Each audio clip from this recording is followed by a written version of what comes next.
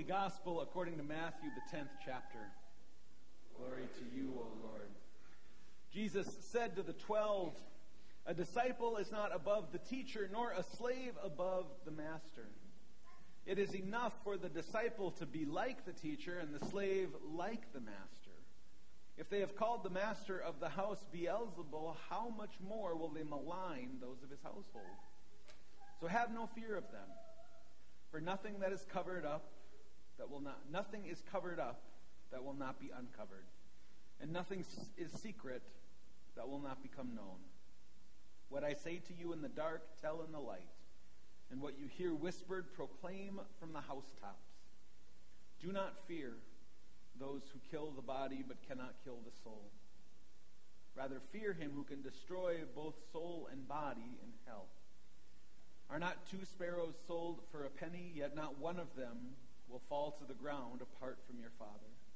And even the hairs of your head are all counted. So do not be afraid. You are of more value than many sparrows. Everyone, therefore, who acknowledges me before others, I also will acknowledge before my Father in heaven. But whoever denies me before others, I will also deny before my Father in heaven. Do not think that I have come to bring peace to the earth. I have not come to bring peace, but a sword. For I have come to set a man against his father, and a daughter against her mother, and a daughter-in-law against her mother-in-law. And one's foes will be members of one's own household. Whoever loves father or mother more than me is not worthy of me. Whoever loves son or daughter more than me is not worthy of me. And whoever does not take up the cross and follow me is not worthy of me. Those who find their life will lose it, and those who lose their life for my sake will find it." The Gospel of the Lord. Praise to you, O Christ. You may be seated.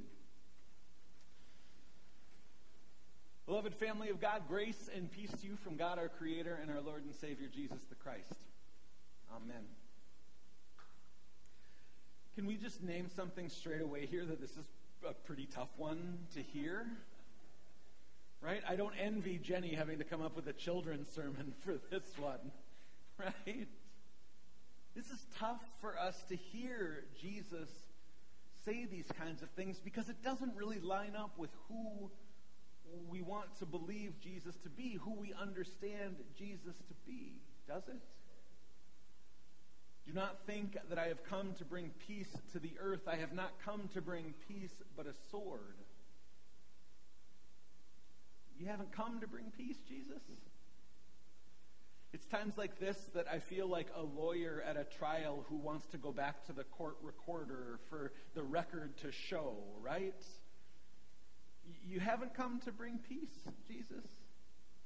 Let the record show that you have previously stated, "Blessed are the peacemakers." Let the record show that you have previously stated, "My peace I give to you."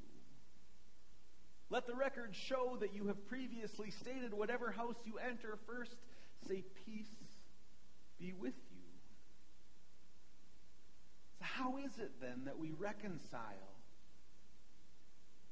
Jesus' continual talk of peace with now this teaching that he has not come to bring peace but a sword? Let's take a deeper dive into this, because I think what Jesus is doing here actually has deep roots in the history of God's people. Has deep roots in the Hebrew Scriptures, the Old Testament, particularly in the prophets that have come before. First off, it's important to remember that where we are in Matthew's Gospel is still in what's called Jesus' mission discourse. So we pick up right where we left off last week.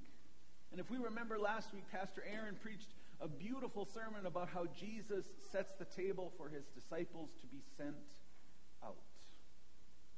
He says, "The harvest is plentiful, but the laborers are few. Therefore ask the Lord of harvest to send out laborers into his vineyard," and then he sends the 12 out. They pray for laborers to be in the vineyard, and then they go out. They're sent out to become the very laborers they have prayed for, to become the answer to their prayer. What Jesus continues to do in these verses is to teach them about the new thing that God is doing that affects every single aspect of the disciples' lives. What he does is he totally upends the ways that their lives, their society, their communities are structured. Totally disrupts the power structures that are in place. Because there's power structures in Jesus' world that are based firmly in the family. Right? There's a hierarchy that's firmly within the family. Then there's a hierarchy within the extended family, and we keep moving out in these concentric circles. There's hierarchy in the family and the extended family. There's hierarchy in the community and in the temple. There's hierarchy within the province and the state, and ultimately there's hierarchy within the Holy Roman Empire. So living a good life in Jesus' day for a lot of the people was knowing your place in the hierarchy and fulfilling that role. But you see, there's a problem for Jesus within this system. And so Jesus has come to do something new. Those verses toward the end, for I have come to set a man against his father, daughter against her mother, daughter-in-law against her mother-in-law, is actually Jesus quoting the prophet Micah. Towards the end of Micah, Israel is on trial. And God is speaking kind of harsh accusations against God's people, accusing them of faithlessness. Because those who are in charge of maintaining justice have been corrupted. Those who have been tasked with keeping the structures in order, making sure that God's people are cared for, have been corrupted. And they've perverted the justice that they're supposed to be upholding. In the prophet Micah, we hear these words, "The voice of the Lord cries out to the city and says, the faithful have disappeared from the land, and there's no one left who is upright. Their hands are skilled to do evil. The official and the judge ask for a bribe, and the powerful dictate what they desire. Thus they pervert justice." That's God's accusation to God's people. And the prophet Micah's response is really to say that, to plead guilty, to say yes. Yes, we have failed to protect one another from evil. Yes, we have failed to protect one another from exploitation. He responds to God's accusation by saying this. He says, "Put no trust in a friend. Have no confidence in a loved one, for the son treats the father with contempt. The daughter rises up against her mother, the daughter-in-law against her mother-in-law. But as for me," he says, "but as for me, I will look to the Lord. I will wait for the God of my salvation, and my God will hear me." So knowing that, we turn back to Jesus.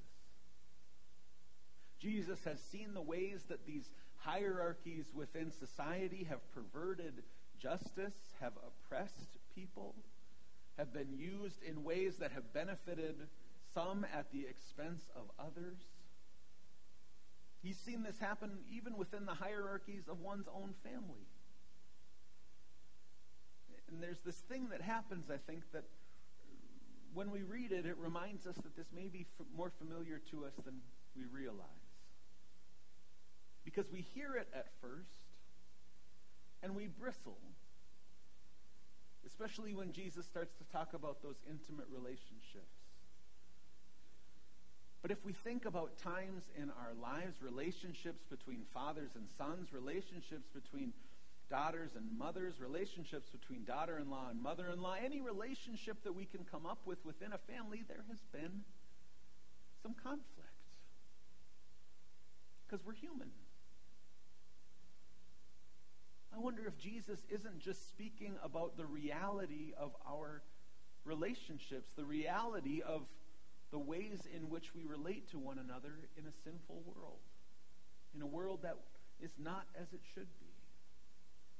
In the prophet Micah's response to God, he names those conflicts within our closest relationships. And then he turns to God and says that though these conflicts may arise, I will look to the Lord. I will wait for the God of my salvation, he says. For the prophet Micah and for Jesus, the call is not to do violence against one another. Rather, it's to make our primary attachment, the primary bond that we have in our life, to God. To make our primary attachment, the primary tie that binds us to God above all others, rather than even our closest family. Eugene Peterson, in his Message translation, translates it in a way which I think is kind of helpful for us to get at. He translates it this way. He says, "Don't think I've come to make life cozy. I've come to make a sharp knife cut between son and father, daughter and mother, bride and mother-in-law. Cut through these cozy domestic arrangements in order to free you for God. Well-meaning family members can sometimes be your worst enemies."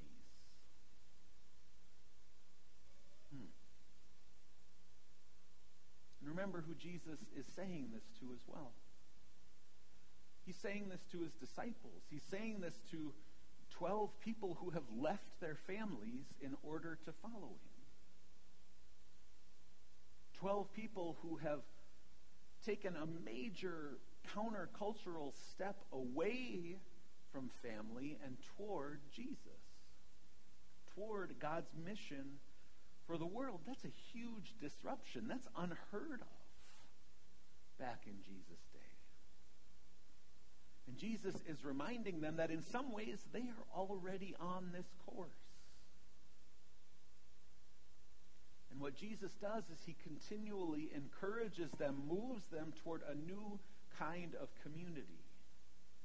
One that's based not in hierarchies, not in one person over another or a group of people over another, but one based in mutuality, one based in mutual care for one another. Without the hierarchies that they have known, but only following Jesus.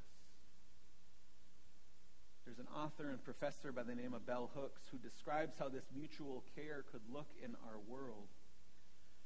She writes, "To heal the wars rooted in struggles for power, women and men choose to make mutuality the basis of their bond, ensuring that each person's growth matters and is nurtured." And it's that kind of mutuality in relationships that Jesus has come to call us into. Not to be over one another, not to lord our power over one another or to be in control of one another, but to do away with the hierarchies of this world that tell us that we have limits on what we can do and who we can be, that we have a very narrow and prescribed role within these systems, and we dare not break out of that. But God has come to free us for something new. He's come to free us so that we may be freed to be wholly devoted to loving God, to loving our neighbor, and following Jesus. It still can be hard to hear these words when Jesus talks about the disruption that can come in some of our closest relationships. We can bristle when Jesus uses such language. And yet the call continues to remain the same. There's a United Methodist bishop named Will Willimon who points out that in God's family, water is thicker than blood. Kind of a fun way to think about that. Water is thicker than blood, he says. In the waters of baptism, God creates a new family. God invites every person imaginable from every country, every tribe, every race, every gender identity, every sexual orientation, every economic level, all the ways that we come up to divide people. God calls everyone together. God invites us to join together, to follow Jesus in a way that creates a new family. Not a family that revolves around us or around everyone playing their certain role.